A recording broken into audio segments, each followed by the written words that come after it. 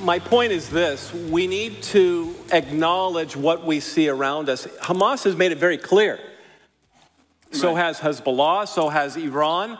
What is their goal? From the river to the sea, what? You've heard it? Palestine must be free. So that phrase, by the way, which many, I think, are learning now, has a deeper meaning. From the river is the River Jordan, to the sea is the Mediterranean Sea. Palestine will be free of Jews. That's exactly right. And it is a call for genocide. Absolutely.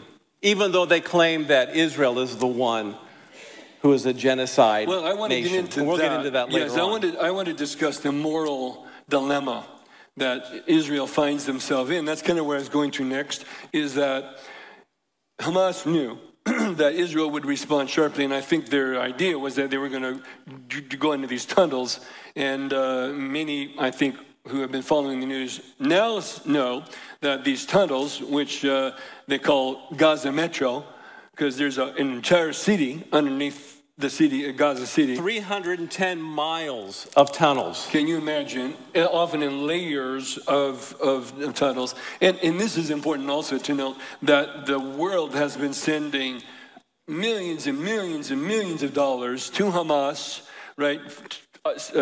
Supposedly to build hospitals and schools and infrastructure. But what have they been spending this money on? Well, did any of you see the letter I did in response to someone who sent an email to me called disgusting in the subject line? That was one of the comments that I made.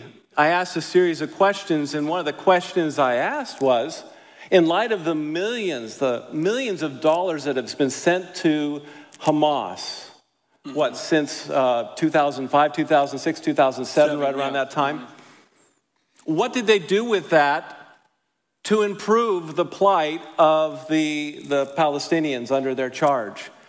Did they take that money and improve their water system, their sanitation system, their education system?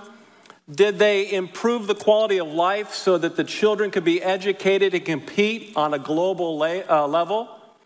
No, what they did was they took that money and they used it to build those tunnels, to build weapons, and then build those weapons and put them in locations that were like hospitals, schools, playgrounds.